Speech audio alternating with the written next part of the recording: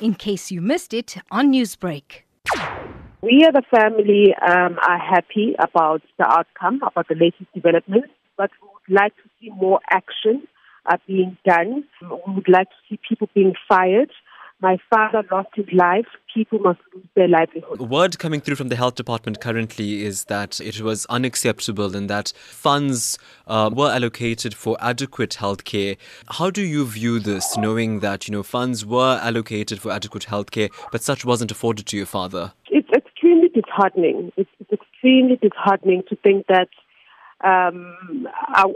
my father went through what he went through and it could have been avoided had people done their jobs, had people cared, to do their jobs. So it's very disheartening, and like I said, we want to see people being fired as a result. Well, let's take that forward now. We understand that, by tomorrow, there's going to be movement with regard to the investigation and a sort of briefing with regard to it.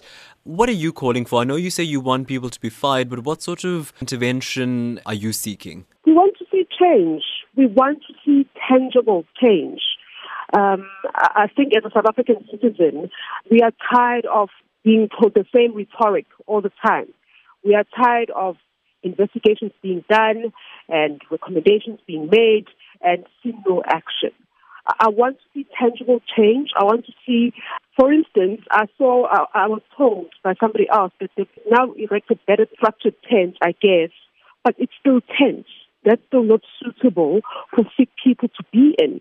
So I want to see change that I can see with my eyes. I want to see change that's going to benefit the public at large in South Africa. Newsbreak, Lotus FM, powered by SABC News.